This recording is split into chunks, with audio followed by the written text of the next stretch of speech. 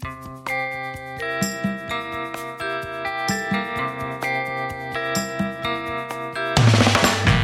I'm Erica Keswin. Welcome to Left to Our Own Devices, the show that explores how to bring our human to work and to life. Because left to our own devices, we're not connecting. Today, my guest is Suneera Madhani. Suneera is the founder and CEO of Stax, an innovative tech company that radically simplifies the payment ecosystem. In 7 years, Suneera has taken Stax, formerly known as Fat Merchant, from an idea to processing over $9 billion in payments. Suneera has become a pioneer not only in the payments industry, but also for minority women looking to launch a startup and raise venture capital. She's raised over $150 million in capital, and her inspirational story has been featured in publications such as Forbes, Fortune, and the Huffington Post. In 2018, Business Journal listed Suneera as their CEO of the Year. This inspired Suneera to launch her Top 100 podcast, CEO School, which now inspires over 100,000 women every day, including her 2 daughters. Recently, Fortune recognized Suneera in their 40 under 40 list for her leadership in Fat Merchant's explosive growth, and Forbes ranked the company in their top 100 startup employers for 2020. Suneera is one of the few minority leaders in the fintech industry and continues to break down barriers with her visionary leadership. She is a sought-after keynote speaker and is always looking for other opportunities to inspire others around her. And I know you will all feel inspired after hearing her stories today. Suneera, welcome to the show. I'm so excited that you're here. Okay, Suneera, it's so great to see you. How you doing? I'm doing amazing, Erica. I'm so excited to be here for today's show. Well, I'm excited to have you here. And before we jump in, for people to learn more about, your company, Stax, and all the great things we're going to talk about, I'll just share with the audience. Right before we jumped on, we were talking about how sometimes we just need to say no more often. And so given how much we both have going on, I have to say, Suneera, I'm even more grateful that you didn't say no to this podcast so that all of the people listening can learn from you. But talk to me about that. I mean, somebody that has a business, all these different businesses and so many things you have going on, what are your thoughts about saying no?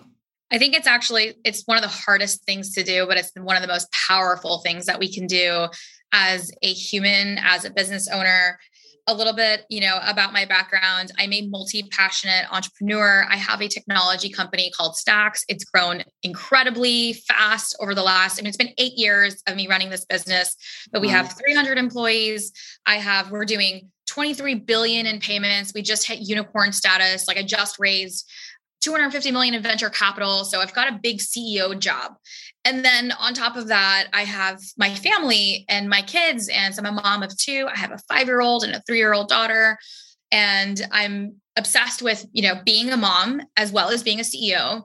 And I'm multi-passionate, and something that I'm really, really passionate about is helping female founders really break to the next level. And so I have a podcast called CEO School, which is how you and I met. You were on the show, and it was so wonderful because I didn't go to CEO school. So I didn't go to CEO school, and every day I show up for a job that's bigger than the one I had yesterday as this company continues to scale. And I found that there was a really big lack of knowledge for women entrepreneurs and women CEOs. And so CEO School is dedicated to helping female founders really scale and break some glass ceilings. And less than 2% of female founders ever break $1 million in revenue. And I became obsessed with why. And obviously that statistic is appalling and needs to change. And so I make a little impact in the world, but it comes with a lot of social media, and we've got the podcast, and we have almost 200,000 on Instagram. And so that is almost a business. It became a business in and of itself. Right. And so this was all a compilation of also saying yes, right? Of saying yes to opportunity, saying yes to following my heart and following my passions. But I will tell you, it has led to, there was a point last year where I faced complete, utter burnout, where I think that's usually what happens when we say yes to too many things, and really have to recalibrate to say, where can I say no? and without feeling guilty about saying no. And I know you and I were just talking about that, but it's definitely a struggle, Erica. It is hard. I said one of my mantras is say no, not why. That sometimes we need to say no. And I think women, more than men, will say, I'm so sorry, I can't be on this panel, or I can't go to this conference, or I can't go to this birthday party. I mean, it could be work, it could be profession, it could be professional, it could be personal, it could be anything. But we tend to feel like we need to justify our no. Versus, historically men are much more comfortable saying no. I use this litmus test that I call the fork in the road. Should I go to something, not go to something? Should I, take on a new project, a new client, go on this vacation? And I think your values should help drive you and really staying vigorous around those priorities. I mean, how do you decide what you're going to do? The way that I like the litmus test that you're doing, and it's almost similar. I have a 3-bucket principle that I'm happy to share. I found that, rules of threes just work really easy for me to remember stuff. I don't know, as you get older, everything just becomes more complicated. I remember I feel like pregnancy brain never left me. And so I feel like threes I can remember.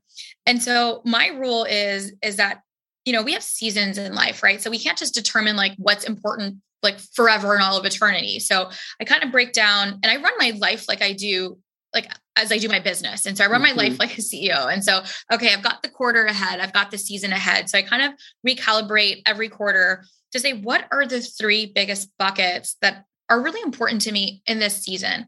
And so, and that can change on a season, in any given season. But it's all about saying yes to filling those buckets and saying no to anything else that isn't that. So an example for me, this season is about, it's stacks. That's always going to be part of my season. I've got a large company, but things are pretty much smooth and in motion now. But it's really about, scaling to the next level. So that's a bucket that's going to consume my time. Right. And that's something I'm passionate about. And then I've got my family, right? That is also that's for me going to be a pretty large bucket in my life. But right now, even within that bucket, I've kind of been you know what? I'm going to be I am part of the family. So I'm kind of putting myself as the higher level on this bucket, but family is kind of this huge pillar of mine. And I'm going to spend time here. And then that only leaves room for one more bucket. Right. And so right now I'm in season for CEO school. We have a course launching in May. I have it's just, things are going extremely well. We're growing. It's just the impact that we're having is so incredible. So that is a bucket because that consumes time.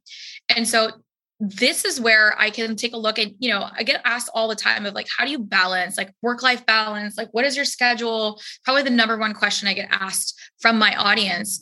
And I don't believe in work-life balance. I believe in work-life integration. And so we have these buckets, and every single day I used to fool myself when, I felt like such a shitty mom, or, I wasn't good enough at the office, because I was trying to juggle too much in a single day. But I learned that if I just zoom out for the week, and I know, Erica, you and I share this in common for our Sunday Zoom out. If I just zoom out for the week and I'm am I balanced across the buckets that are important to me? And I'm saying no to other things. So I actually just resigned off of 2 community boards.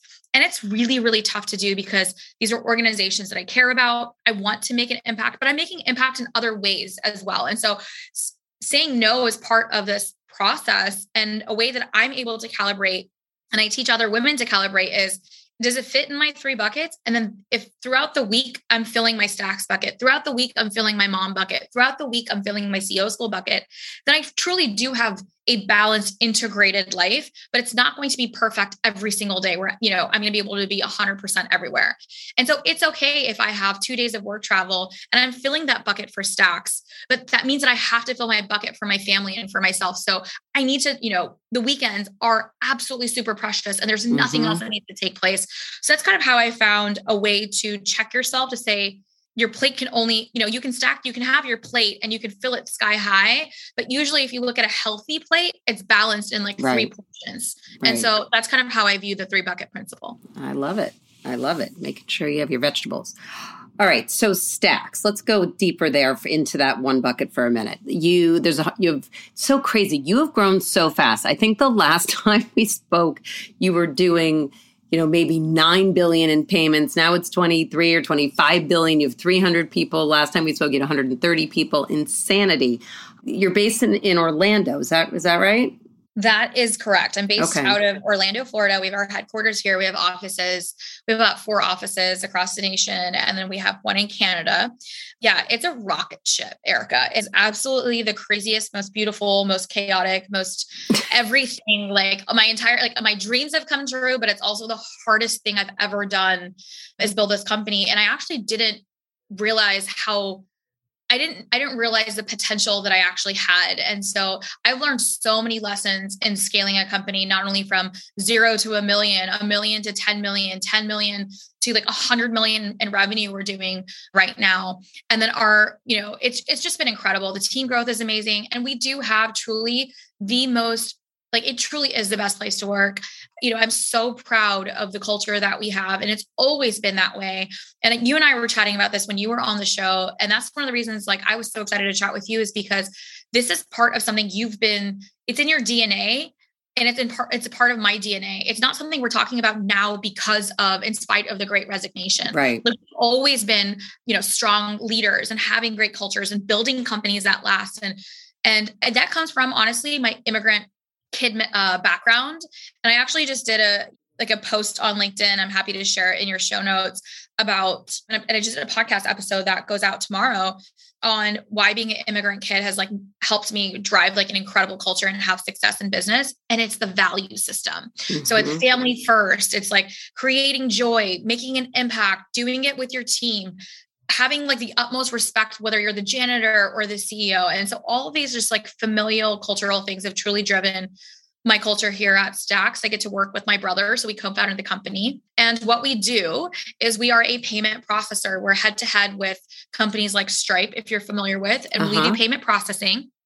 And we're doing 23 billion in payments today. So we are not a tiny company anymore. We are making, major headlines from Bloomberg to Fortune to Fast Company. And our platform, we have an invoicing recurring billing platform. And so we have an incredible platform, and it's designed for professional companies. So it's designed for anyone who sends invoices, recurring billing, service-based professionals, field services, and healthcare. So we have a couple of key verticals that we really do support, and we just have an incredible payments platform that we do it on. It's really intuitive. It's really smart. It kind of houses all the which ways a business needs to accept payments in 2022, right? Things are really complicated. You have to take payments online, in person, through an invoice, through a card reader, on your online shopping cart, through your QuickBooks. There's so many avenues for collecting payments. And you have to have them, right? As a scaling business owner, right. The more payment channels that you have, actually, it's proven that the higher your revenue for your company. But there wasn't a one hub to consolidate all the data, actually help bring it all in one house and really simplify it. So that is what Stax does. We're the payment stack for your business. And you can, learn more at staxpayments.com. And we'll be linking that, I'm sure, down below too. So yeah. And I'm one of the only female entrepreneurs in the major bro fintech space. And I'm really proud of that. That's awesome. But this growth has happened in the midst of this pandemic. And one of the, this season is all about now what? You've built this culture from day one, which clearly is helpful when you're trying to manage it during a pandemic. What are your thoughts around this whole return to office? When have you been back to the office? Do the other people come into the office? Is there tension around that? How are you approaching this? Because it's a big topic out there these days. It is a big topic, and it's a really hard, it's hard. It's so tough being an entrepreneur and a CEO and making large decisions for your team and for your company. And I believe in a hybrid model. I think that pandemic taught us so much on how to conduct business. I think it made things so global and so much easier in so many ways. But at the same time, there's a huge lack in collaboration and so much more burnout because people can't turn off their computers. There is a disconnect in culture as well, right? And I know you talk about rituals. It's tough to do rituals when you're not together, and there's Zoom fatigue, right? So as much as we can claim we can do all of this online, it's just not the same. And so I do think that there's pros, and I do think that there are cons. And so I think now coming back in 2022, it's been 3 years. Can you believe it? 3 years of the pandemic. Like insanity. Yep. It is insanity. And I mean, we've been talking about this new normal. This is it now, right? Like I'm so appreciative that like life is returning back. And I think that we have to learn from all the great things of the pandemic, but we can't let it set us back. And so at Stax, we've decided to do a hybrid model. So we have returned to the office. We have and I think that's where the stat was coming from. We probably have about 130 people on any given day at Stax headquarters. And we are, there's remote days. It depends on your team. It depends on your tenure. And then we have, people that are also remote fully, right? So I think it's not a one size fits all for staff, but I do think that having a strong headquarters and a strong culture has really helped us kind of bring that collaboration back and bring that innovation back. We're a technology company. Like we are fast and nimble and need to be innovative. It's really tough if you have to schedule a meeting every 5 minutes. It's next to impossible. And so I did believe that the pandemic did slow down innovation and collaboration. And so with this hybrid model, I see that, I see people intentionally coming in on the right days. I see teams collaborating again, and then going back and doing heads down execution and, not having, having the luxury of not commuting, et cetera, and all the great benefits that come from there. Yeah. Well, interesting. I mean, you're in this high growth, fast paced industry, and that you did see innovation slow down. I mean, I just wrote this article for HBR a few weeks ago called, how to design a day in the office that's worth the commute. And where my thinking is on this, I mean, the last thing you want is people commuting in and getting there and only having, a fifth of their team there, number one. Number two, doing the kind of work they could be doing from home. And so do you have a day, I mean, is there a 1 day a week where everybody comes in or where everybody on one team comes in? I mean, I think it sounds like you're empowering leaders to kind of figure it out. Is there a day when there's an all hands where you're trying to get most people in? I think that you are brilliant. One, I must say, you are absolutely brilliant. And that's exactly how we've designed it. So one, we have key events that everyone's in for. So town hall, all hands, like we want to have as much attendance in person together. And those are great days for everybody to be in office. And then we've left it up to the leaders based on their own, their teams, but teams are coming in together. So if marketing's in on like every Monday and Wednesday, and like that's when the meetings that they need to have collaboratively are taking place together. And then when they're not in office, that's when they should be doing not that they don't probably do Zooms and other things, but that's kind of where the independent work takes place. So we have really empowered our leaders to think strategically about how we can cultivate. And you're right, making it worth for people to come in, right? And so we're absolutely designing it, or attempting to, I will say, right? This has definitely been a trial and error process coming back this year. But I do believe that that's how we found it to work best, is the teams that need to be together come together in person, and then they're remote at the same times. And so I have found it's too much to try to do the whole team and whole office, because we're also a lot of people. Yeah. And I think it just goes by departments and then sub-departments based on the leader. So I just want their teams collaborating as best. And then when they have we're as a leadership team, our leadership meetings from a strategic leadership, or my ELT team meets every Tuesday, Thursday. Guess what? My leaders are in every Tuesday, Thursday, no matter what, right? So we're all together in person during this meeting time. And so everyone's kind of based their own teams around that as well. So I found that that's the smart way of doing it. And we're still tweaking and tailoring it, but that is the 100% intention. And I see that. I see people are more excited to come in and they have a purpose. Yep. 100%. All right. Well, keep me posted, because I am really loving sort of stories and examples to share with leaders. Could be a CEO, but somebody just running a team, because the more intentional we can be, the better it will be for innovation and those kinds of things. But also there's a real link to retention and turnover to keep people feeling connected. And I remember when I was on your podcast, which is, again, one of the reasons I was dying to have you come on, you had so many cool rituals at Stax. And the magic question that I asked companies when I was writing Rituals Roadmap was, when do employees feel most Stax-ish?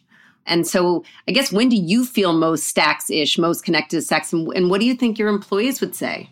I love that question. I feel like there's definitely certain days that we feel very Stacksy.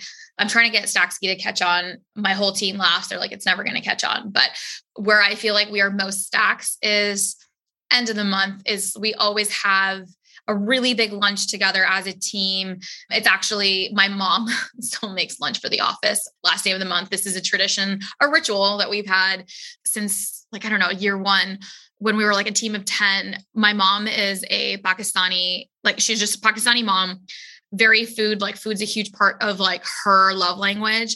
And she would make us butter chicken, which is like one of like, it's just curry and rice. And she would bring it in on the last day of the month for like our team of like 10. And then it was a team of 12. And then it was a team of 20. And my mom literally still brings in, there's probably about 150 people. Like the last lunch was 150 people. And the woman still makes lunch. She still makes lunch. And now there's like she literally has to go to like a kitchen to go do this and has like, we like have to help her do this now.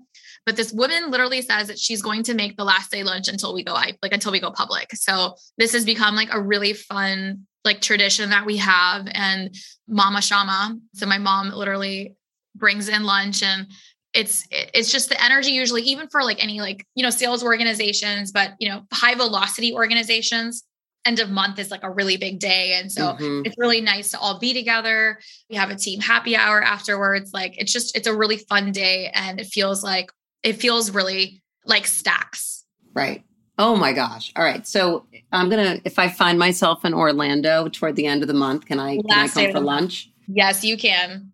And it's going to be the best Indian food, best Pakistani food you've had. Oh my God. I love that. Wow. I didn't even know that part of the story.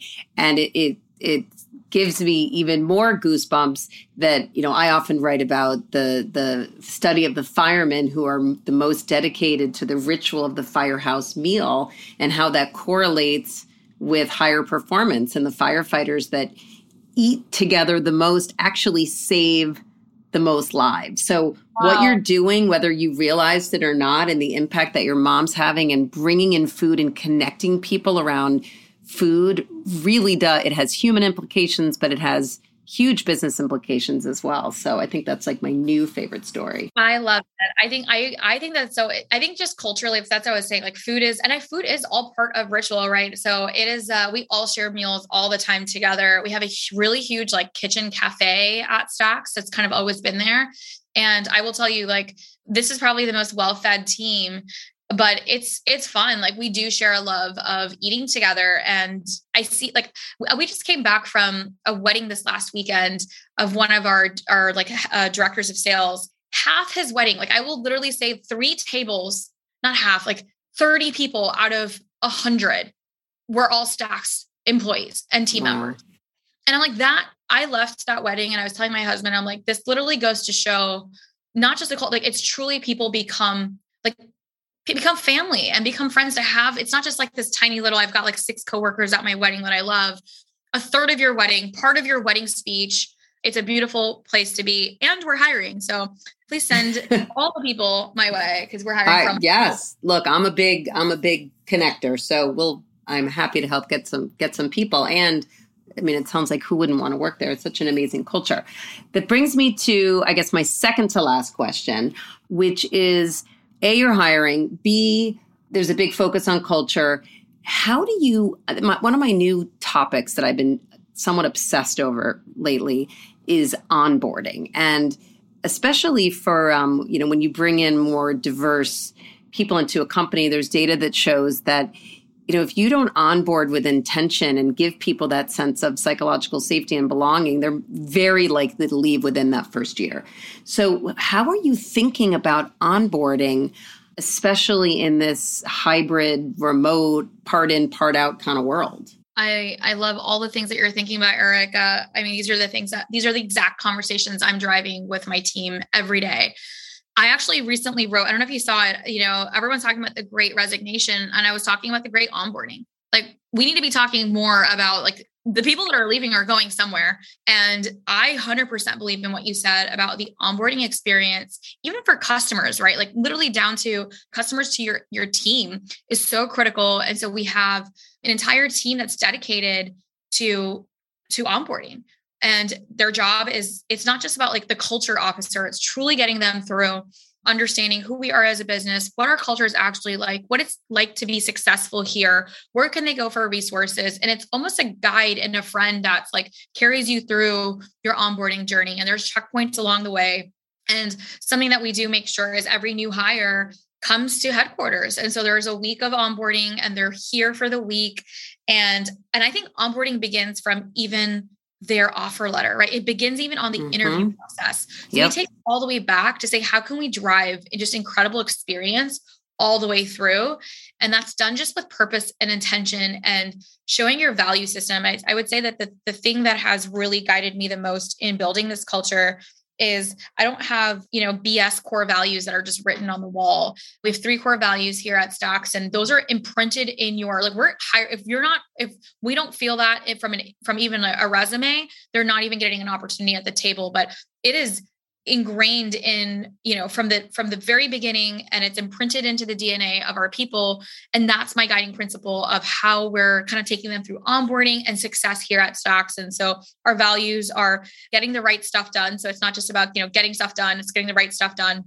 Really, it's about creating joy. And so we create joy for each other, not just our customers and our vendors and our partners and our investors. And so like just really being amazing and brilliant and fun and respectful and just really creating joy for those around you is a huge value for us.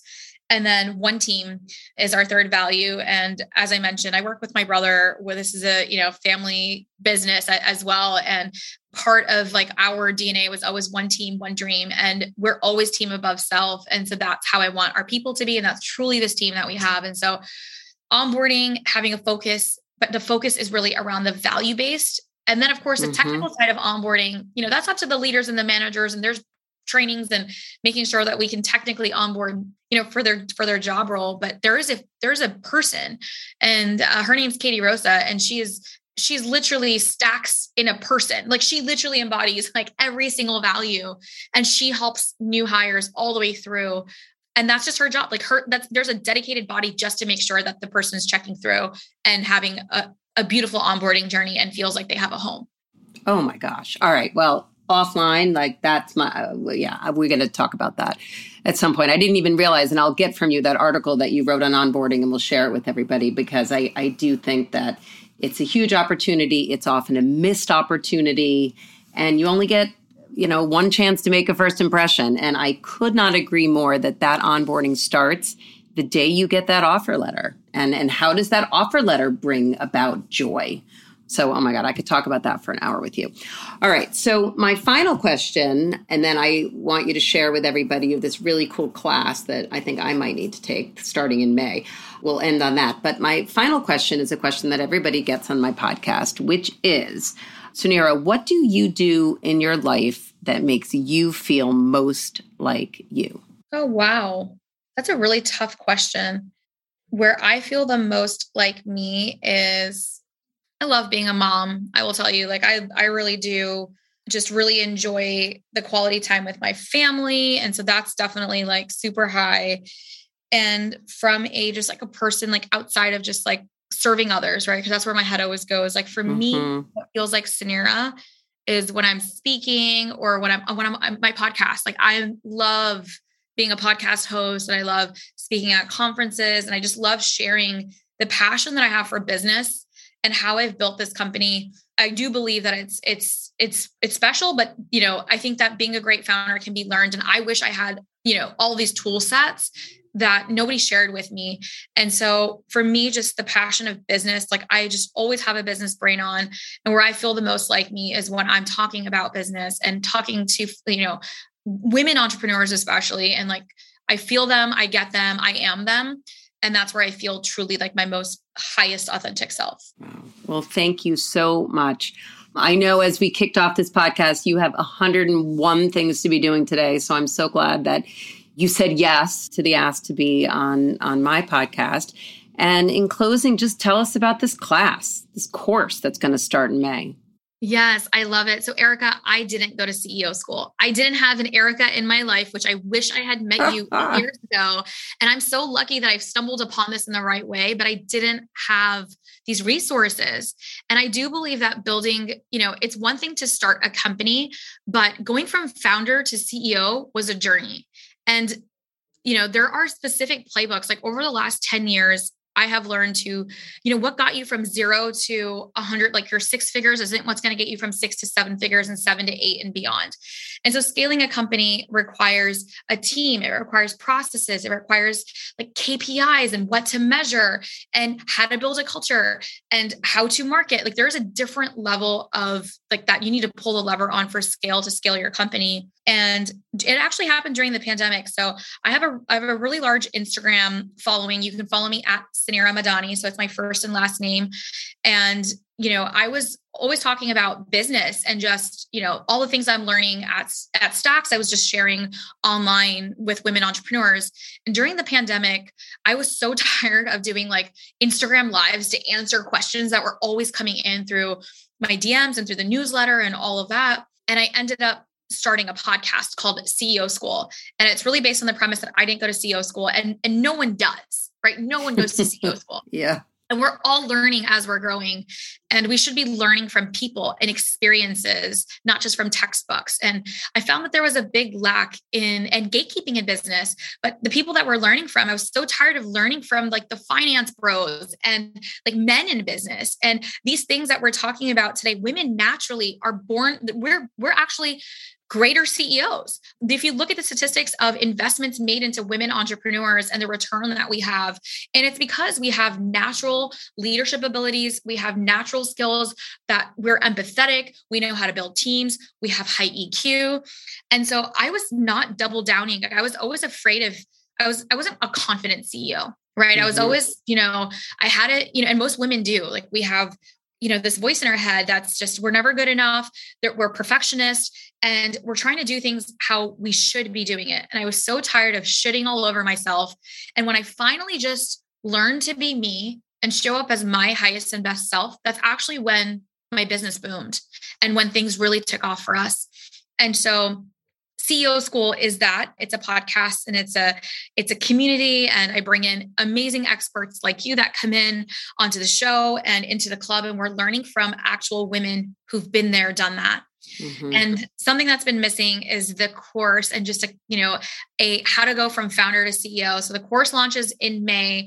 It's going to be the entire playbook of scaling a company from power, people, profits, product, and your pitch. So it's a 6-part framework, really how to scale the company to the next level. And it's been a 1.5 years in the making. It's super highly produced. It's going to be the best business course actually taught by a woman in business who's built a unicorn, $1 billion company and multiple 7-figure companies. And so I'm so excited to share this with your audience and everyone. And so there's a wait list.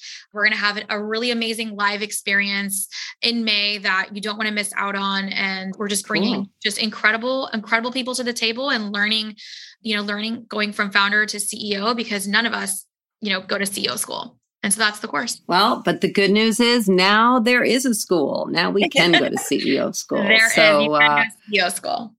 Awesome. Well, thank you so much. I look for, it's funny, we've done these 2 podcasts, but we've never met in person. So one of these days, if you make it to New York, or I'll come to Atlanta for some buttered chicken, or not Atlanta, Orlando for some buttered chicken, which sounds amazing. So thank you. Have a great rest of your day. And I look forward to being in touch. Thank you, Erica. We'll see you soon. Okay, bye. Thank you for tuning in to Left to Our Own Devices. If you enjoyed what you heard, please rate and review the show on Apple Podcasts. If you want to receive my monthly-ish update on all things human at work, or just want to say hello, email me at erica@ericakeswin.com. Stay safe, stay connected, and I'll see you soon.